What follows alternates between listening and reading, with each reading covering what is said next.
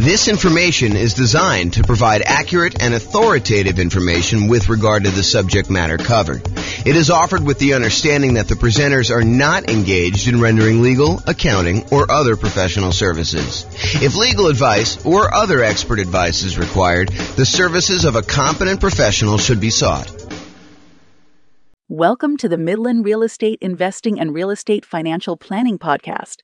Learn all about investing in real estate in Midland, Texas, with a combination of real estate financial planning and modeling with numbers specific to Midland, plus syndicated, more generalized recordings of live and pre-recorded real estate investing classes, not all of them specific to Midland. Be sure to stay tuned after the podcast for a message from our sponsors. Well, good morning and welcome, everyone. I am your host, James Orr, and this is a new class in a new series that we're doing on the risks of investing in real estate, the dangers, warning, be careful, all that sort of stuff. So really what we're talking about today is we're going to start with looking at the insurable risks when investing in real estate, the things that we can actually get a third party to take on liability on our behalf in exchange for a little bit of money. And we'll cover some of the other risks we have with real estate in some other classes in this series. But today we're primarily focused in on those insurable risks that we've got. So here's a quote. This is George S. Patton, the famous, I guess he was a general in, I believe it was World War, I don't know if that was 1 or 2. Anyway, he was a famous general. And so here's the quote. It says, "The time to take counsel of your fears is before you make an important battle decision. That's the time to listen to every fear you can imagine. When you have collected all the facts and fears and made your decision, turn off all your fears and go ahead." So what I think he's talking about here is, hey, before we go and make a decision in life, real estate investing decision or whatever it is important for us to evaluate all the different things that we are afraid of, all the different fears we have, all the things that can go wrong, all the dangers, all the risks, all the things that could go not our way, that could cause us to lose our investment, could cause us to lose money, could cause us to not achieve our goals, our financial independence goals, or our net worth goals, or whatever it is. The time to evaluate all that is before we make an important decision, before we decide to move forward. That's the time to listen to the fear and to evaluate it all. And then once we've collected all that, then make your decision and turn off all the fears and go ahead. So what are your fears related to investing in real estate? And we're going to go over those in this series of classes. But today, I'm primarily going to focus in on the risks that are insurable, the fears you have about things going wrong with a property that you may not want to be super afraid of because they could be easily covered. They could be easily taken care of by someone else by paying them a little money. I want to talk about this idea of risk, and specifically, I'm going to talk to you about this idea of a risk matrix. So if you imagine for a minute that there are things that can happen in life that happen super frequently, like, you are much more likely to see this, like an issue going on with the tenant paying late. I mean, I think that's a relatively likely sort of thing, right? The tenant paying late. And honestly, the tenant paying late on a severity scale, yeah, it's not ideal, but as long as we have proper reserves, it's really not that severe. It's not like the end of the world. It's not going to, them being late one time is not going to derail us from achieving our goal. So there's a likelihood component, how frequently things happen, and then a severity component, how severe it is, how far of a setback, how large of a dollar amount are we talking about, how large of a dollar amount that's going to impact us. So things that don't happen very frequently and things that are very low severity, low dollar amount sort of things, we consider those to be low risk. In this case, we're going to call that 1. If we're kind of looking at this matrix of likelihood or frequency on the left side and then severity along the top. And then you can see that we multiply these together and we get like a numerical measurement. So a severity of 1 and a likelihood or frequency of 1 gives you a low risk of 1. If the severity increases, but it's still very likely, it might be a kind of risk measurement of 2, because it's a 2 on severity and a likelihood of 1. If something is still, not very likely at all, and it happens here where you have medium 3, then that becomes a severity of 3, where it becomes really expensive for us, but it doesn't happen very often. Then you've got stuff where it's increasingly likely, where this was low likelihood, this was medium likelihood, and this was high likelihood, and you can see how the risk kind of grows there. Really, the danger zone, the highest risk for us, are things that are very likely to happen and very severe when they do. That's risk number 9 here. And so, something that is likely to happen very often and is a high dollar amount, those are the riskiest things for us to think about. So let's talk about insurance now. You could pay money to a third party to take on some risks on your behalf when investing in real estate. These can be risks where they happen infrequently, but can be very expensive when they do happen. For example, your house burning down. Is it possible you could have a house completely burned down? Yes, absolutely 100%. Is it really expensive if you have an entire house burned to the ground? Not just like a small kitchen fire or something like that, but where the whole house burns to the ground and it's a pile of ashes and rubble at the very end. Yeah, it's really expensive to do that. And what if you owed, 80% of what the property was worth when that happened? Not only would you have to pay back the loan on the property, but now you'd also have to rebuild the property if you didn't have insurance. But there are insurance companies, who are willing to accept your payments to protect you in case that unlikely event happens and you have a catastrophic loss, or if you even have a small loss, right? They'll cover small fires, but they'll also cover these large fires. And the way that they can do that is they can look at the overall risk profile of what are the chances of a house burning down. And they can look at that across lots and lots and lots of properties. For you, if you were looking at this, you might say to yourself, okay, look, I got one property. If this thing burns down, that's going to be really ugly for me. Yeah, it's a low probability thing, but if it happens, it's going to cost me hundreds of thousands of dollars to replace this thing. So you have something that is not likely to happen, but if it does happen to you, it's catastrophic. Or what you could do is you could say, look, I'm going to pay this third-party insurance company, and they're going to have, hundreds or thousands of other people paying into this pile of money as well. They're going to take off some profit for running the business of the insurance business, to pay the salespeople in order to sell the insurance, to pay people to kind of manage and oversee the administration of the insurance policies, and then to pay, people to process claims and to, in some cases, fight claims if they think that there's fraud going on or questionable activities. So they're going to have all those operating costs that they're going to take out of there. But then they have a pool of money where if one of the hundreds or thousands of people that they're collecting money from have a fire, some infrequent events, they can take that big pool of money that everyone is paying into, and they could actually pay to have that property replaced. And because each individual's person's chance of having a fire is really, really low, but over 1,000 properties, it is a higher chance that there is going to be a fire on one of those 1,000 properties, they are likely to pay out a bunch of money on that thing. And that's how that works. Okay. So getting back to insurance. So it's not likely to happen if it happens infrequently, but if it does happen, it's really, really ugly, like that fire.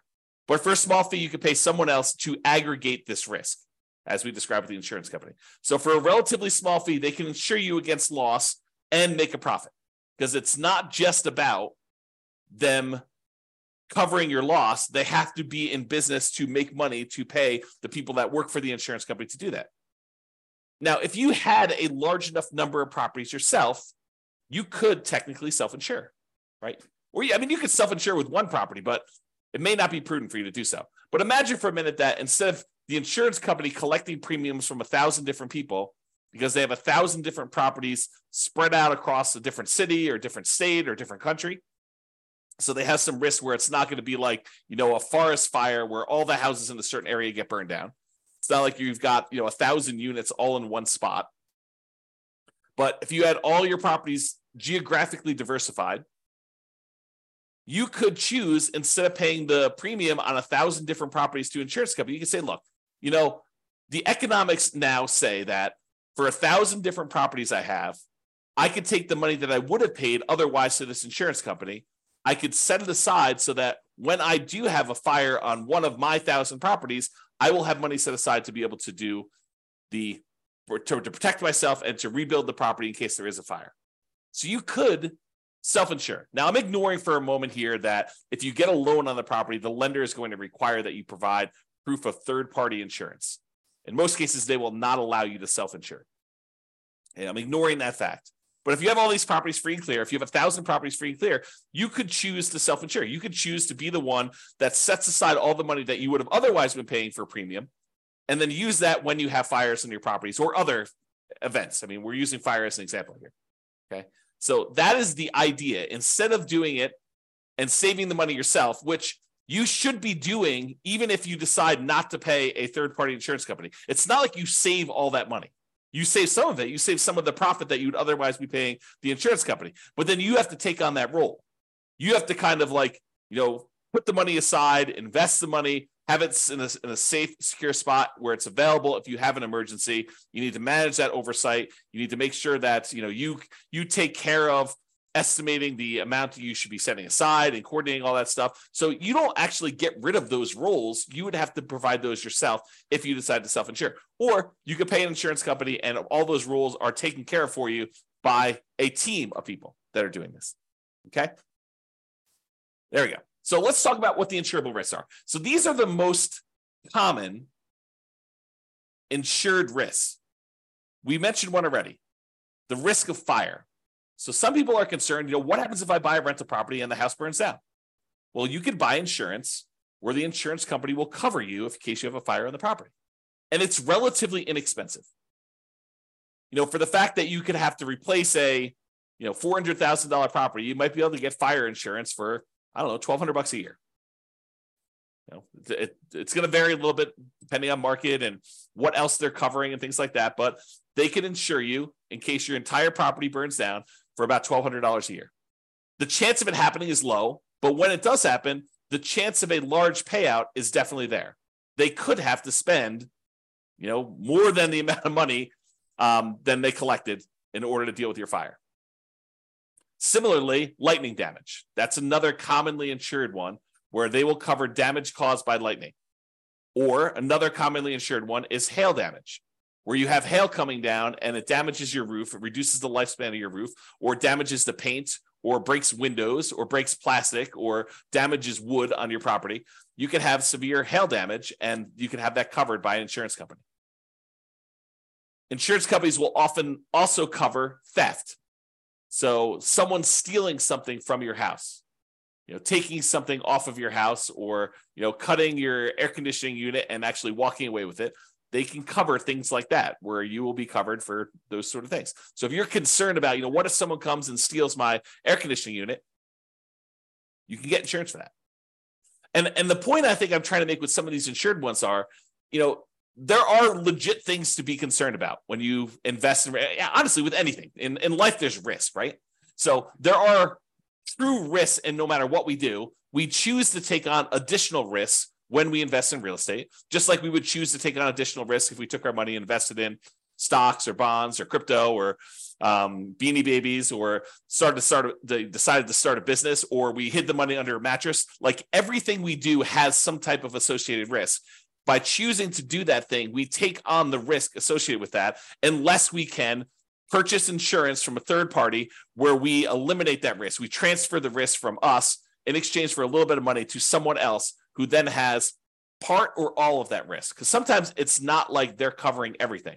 For example, with the insurable risks like fire, you will probably have a deductible. There's going to be part of it that you need to pay out that is your responsibility as part of the insurance claim. And then the insurance company will pay the rest up to certain limitations as outlined in your policy. Okay. So, for example, theft is another one where they will cover things like that. They may also cover vandalism. And vandalism is an interesting one because I think we a lot of times we'll think of vandalism like, someone spray painting a fence or, someone spray painting a garage door or damage to a car on the property or something like that. But sometimes vandalism can be things like people deliberately smoking meth in a property or cooking meth in a property. I think depending on how the policy reads, and you'll want to definitely talk to your insurance agent to understand what is covered and what is not covered, but that may be considered an act of vandalism. Okay? So realize that may be a weird one for you, but it could be something that's covered. Personal injury. What if someone gets injured on your property? You hear a lot about this in like asset protection classes where we talk about protecting yourself when you acquire these properties, protecting yourself and protecting the other properties you own from being taken in case somebody gets injured on the property or you injure somebody driving around town or doing something else. Like there's insurance you can buy to protect yourself from somebody coming after you for an injury that they had or sustained on a property or that you caused them somewhere else. So personal injury. And then liability. If you do something wrong that was not intentional or deliberate, but it was accidental, there is insurance that you can get that covers some additional liability there. Okay. And I'm not an expert on insurance. You really need to go talk to your insurance agent to understand like what is covered and what is not covered. Don't go to them and say, but James told me that it works this way. Understand that what your policy says, what is written in your policy is going to be what is covered. And get clarity from your insurance agent. That's part of what you're paying them for, is to help you understand what is and is not covered. And ideally, you want them to give you their opinion in writing so that you have it written down somewhere in case it ever comes up in the future that you need to have some type of discussion about why something is or is not covered when you thought it was. Okay, so those are probably the more commonly insured risks: fire, lightning, hail, theft, vandalism, personal injury, liability. Okay. Now, there are some less commonly insurable risks. For example, loss of income.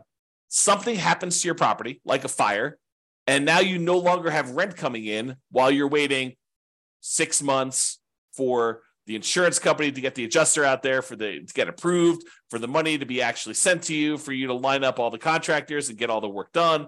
And, you have, 1 month of demo to take down the stuff that was burned and left there. And then it takes you another couple months to get everything else done in order to get it built out. And then by the time, 2 months later, it might be 6 months or a year by the time you get your property back working.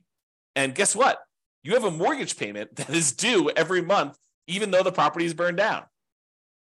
So potentially problematic. So you can get insurance that covers loss of income. Where you're unable to collect on the property because the condition of the property is there, you can get the insurance company to actually give you money as part of the policy. I mean, you're paying for this insurance. It's not free. You pay them money so that if you have loss of income on the property where you're unable to collect income on it, then they can actually pay you so that you can then use that money to pay your insurance company, your mortgage company, taxes, insurance, like all that stuff. Okay, so loss of income is a type of insurance, not as common as fire policy, but many landlord policies do include this. So ask your insurance agent about it. Make sure that if it's something you want to pay extra for, that you can get it. And we've been talking a lot about the idea of improving cash flow and increasing cash flow on rental properties. And the issue I think we have for a lot of folks is that some of these things you are deliberately choosing to have lower cash flow. You're voluntarily increasing your expenses by getting more and better insurance coverage so that should something happen, your cash flow is saved, right? Because if you decide not to get insurance for loss of income and then something does happen on your property, you could have 6 months of zero rent coming in. That would be really ugly on cash flow. So instead of doing that, maybe we choose to pay, I don't know how much it is, but maybe it's $20 or $25 more per month to have this loss of income coverage on our insurance policy. I have no idea what the number is, right? Because I don't actually handle my insurance. Tammy does. But the idea is you could choose to have $25 per month less in cash flow normally in exchange for, should something happen, you're not going to have as severe of a loss where it goes down to zero. And then you need to weigh that and determine if that's worthwhile for you. Okay. So another less commonly insured risk is flood. If a property is in a flood zone, the lender will often pull a flood certification to find out if it isn't a flood zone. And if it is, they may require you to have flood insurance in order to protect them in case there is a flood in that particular property. But you can voluntarily choose to get flood insurance as well. It's not that if the lender doesn't require it, I don't need flood insurance. That's not true. Just because your property isn't in a, federally recognized flood zone, I'm using that in quotes, right? Like it shows up on the map as a, 100-year flood zone or 500-year flood zone or whatever the numbers are. Again, talk to your lender if you need to understand the details, because I just understand the general idea. But if you were in a flood zone, the lender may require it, but it doesn't necessarily mean just because you're not in the flood zone that you can't have flooding. There are times when unexpected things happen and you could have flooding in a different area. And flooding is not always defined in a way that you might think. It could be water running horizontally in some form or another. So, imagine you have something happen to a house next door and, it over time kind of like has this major problem. And then there's a massive release of water from that thing, like a pool or something. And then that pool actually floods into your yard and there's horizontally moving water. That could be considered flood. You'd have to read the definition and understand what is covered and what is not covered. It's not necessarily water from a river that is overflowing. So realize you can get that as a separate policy. It is not only when it's required by the lender that you have to get it. You can choose to purchase flood insurance separately. Some other less commonly insured ones, earthquakes. In some markets, that's really important. Where we live, hardly anyone gets any earthquake insurance. Hurricanes or tornadoes. Don't get a lot of hurricanes around here, but in a lot of markets, you get hurricanes. And tornadoes, probably get some tornadoes here, especially on the plains. But you could purchase those as additional insurance. You can get insurance to cover if somebody cooks or smokes meth in your property. And you can test the property for meth before you make your purchase. And you could test it after each tenant moves out. Now, is it practical to do that? What's the cost of a meth test? To get an industrial hygienist in there in order to test to see if there's meth showing up in the property. I don't know. Could be a couple $100, could be $1,000, could be $2,000. Depends on the type of test and what they're doing there. So is it practical to do that after every tenant moves out? Probably not, but maybe in your market, maybe for the types of properties you're doing. But what are you going to do if it does test positive? You're going to keep their $800, $1,200, $2,000, $3,000 security deposit? Might not be enough to cover you for the meth there. So may want to make sure that if you're concerned about that you can get insurance and that it does cover that. Now, does every insurance company have to offer you all these insurance policies? Do they have to insure things like fire? No, but I think most of them will. Do they all have to cover things like meth? No. Can you possibly purchase additional coverage for things like meth? Yes. Might you need to go to a additional third-party insurance company to get that additional coverage for meth? Maybe. And you can get the last of the less commonly insured things are rent guarantees. So you can purchase, if you're paranoid, you're like, look, I want to invest in real estate, but I'm really, really nervous that my tenant is not going to pay rent. That they're going to lose their job and they're going to be unable to pay. You can technically go purchase rent guarantee insurance, where it guarantees you rent if the tenant doesn't pay. So you can go and do that. You can purchase that. It comes at a cost. So realize that there'll be a fee for doing that. So you're going to give up cash flow elsewhere in exchange for having that rent guarantee. I think a lot of landlords, a lot of real estate investors will choose to forego rent guarantee insurance and instead decide to set aside some money, mentally or otherwise, in the form of reserves in case a tenant doesn't pay rent. But you can get that insurance.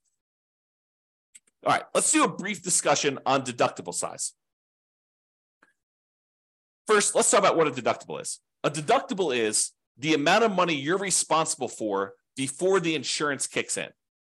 So let's say your deductible on hail damage is $2,000. Basically, if there's less than $2,000 worth of hail damage, you're paying that claim.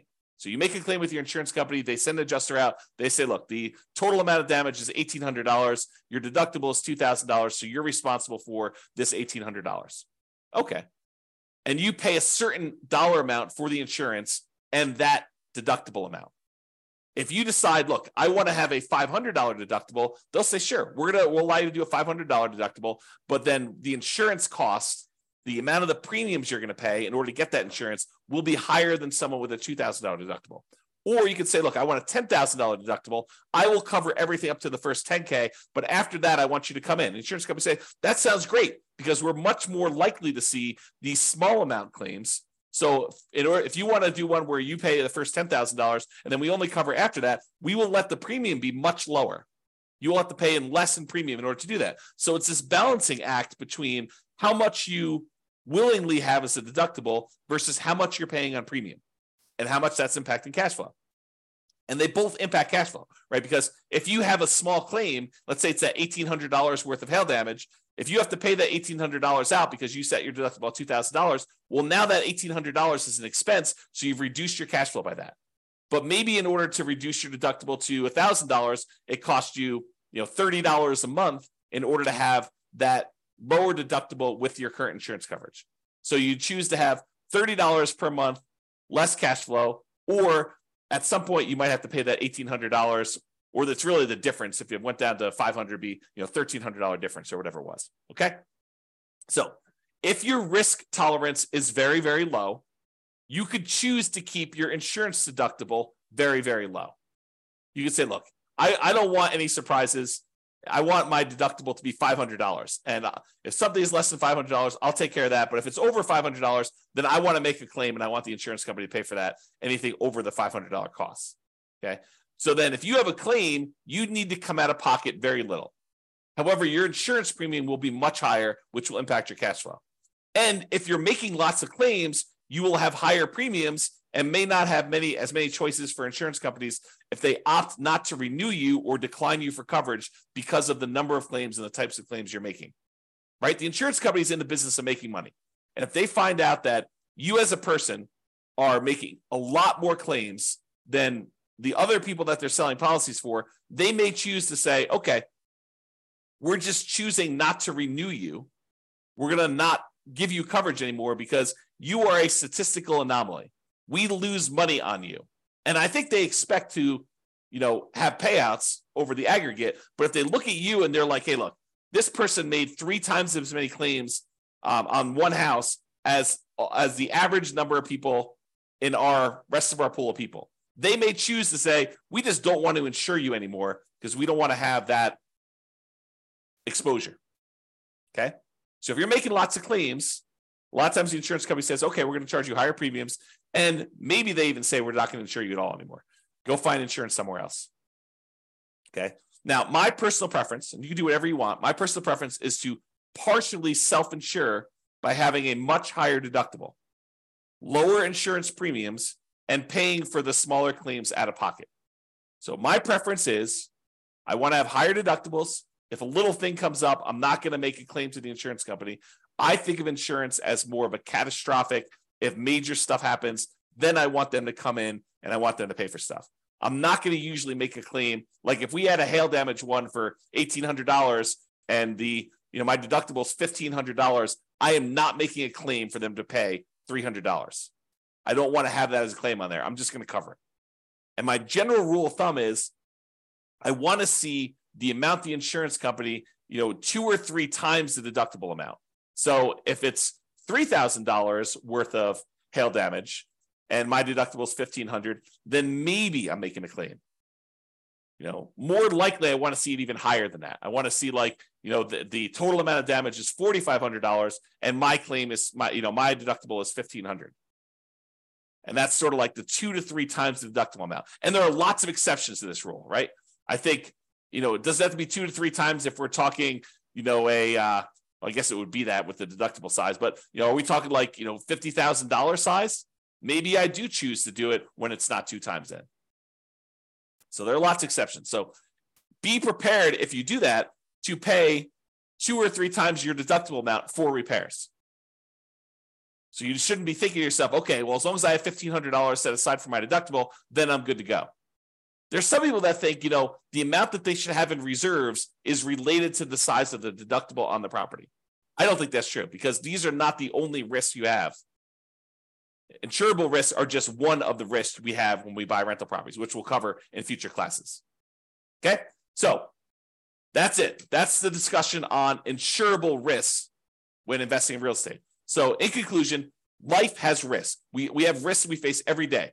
Getting up, driving in the car, going on the subway, walking around, eating certain foods, being in relationships with other humans. Like there are risks in everything that we do. When you choose to invest in real estate, you choose to take on additional risks. Just like if you chose to skydive or you chose to invest in stocks or you chose to invest in bonds, those all have additional risks associated with that particular activity or investing type. Okay. You can shift the risk from yourself to someone else by paying a premium. That's what insurance is. We're choosing to pay someone, a third party, to take on that risk for us, and then they will aggregate that across a whole bunch of people so that they can be profitable, support their business, pay their salespeople, pay their admin, pay all the CEOs, pay all the house, the building costs and everything else, and then also be able to pay out the claims that we have on all these things. So yes, you are paying more than probably what it costs you, but if you're insuring like 1 or 2 or 3 or even 10 properties, you don't have enough of the properties to really have a good way to kind of spread that risk out over a large number of things. Okay. And if you really are going to self-insure, you should study this and understand what number becomes the number you should have to kind of be able to make a reasonable self-insurance play. All right. So that's it for conclusion. Have a great day, everybody. I will talk to you all tomorrow. Bye-bye for now. With home prices up, mortgage interest rates up, and rents up, but not quite enough to counteract the higher prices and interest rates, cash flow on rental properties in Midland is harder than ever. Book a call with the Real Estate Financial Planner to apply our proprietary 88 strategies to improve cash flow on your rentals. See the show notes for a link to schedule your call and improve your cash flow today. If you're a real estate agent, lender, or professional in Midland that wants to help our real estate investor listeners, consider reaching out to learn about collaboration opportunities with this podcast. We'd love to add more value to our listeners by having you assist our investors buy, sell, and finance their real estate investments. See the show notes to schedule a call to discuss collaboration opportunities